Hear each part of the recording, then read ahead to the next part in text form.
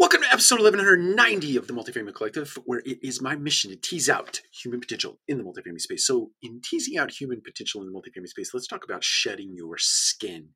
Did you know that the average human sheds its skin every 2 to 4 weeks?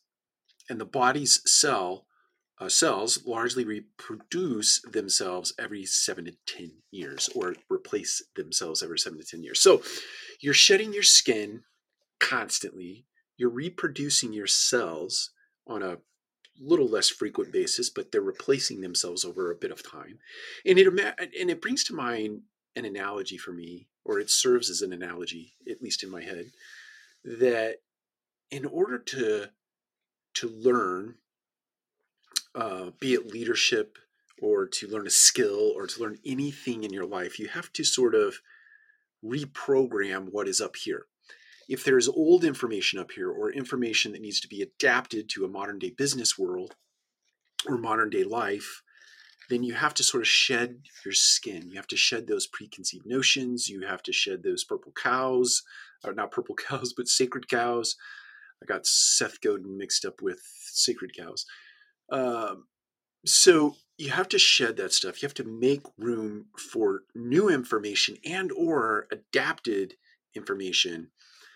So every year when you sit down to write goals, every year when you sit down to think through the things that you want to acquire in the way of skills and or just learning in general, pencil out this idea that you're going to shed some things, or you're going to add to and bolt on some things to some current underlying value system that you might have, or belief system that you might have, or sort of learning lattice work that you have. You're going to bolt some things on, and or you're going to completely exit some of the things that don't serve you anymore.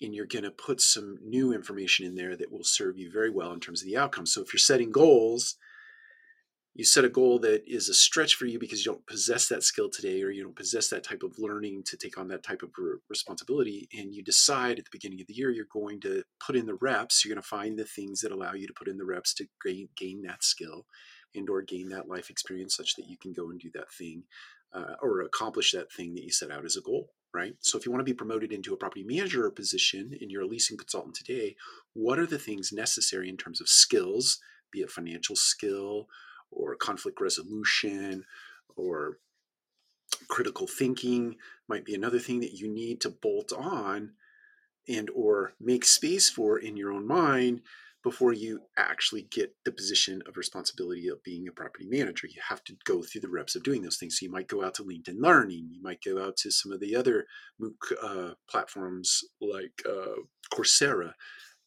There are tons of other ones, but you could go to almost any university website and pick out a topic that is germane to what you're trying to learn, and you can learn those things. You can go through the reps of learning those things that you need to do. But the real world education, meaning you put yourself in scenarios that are going to give you the reps in order to achieve the skills or the learnings that you need, is the best way to learn.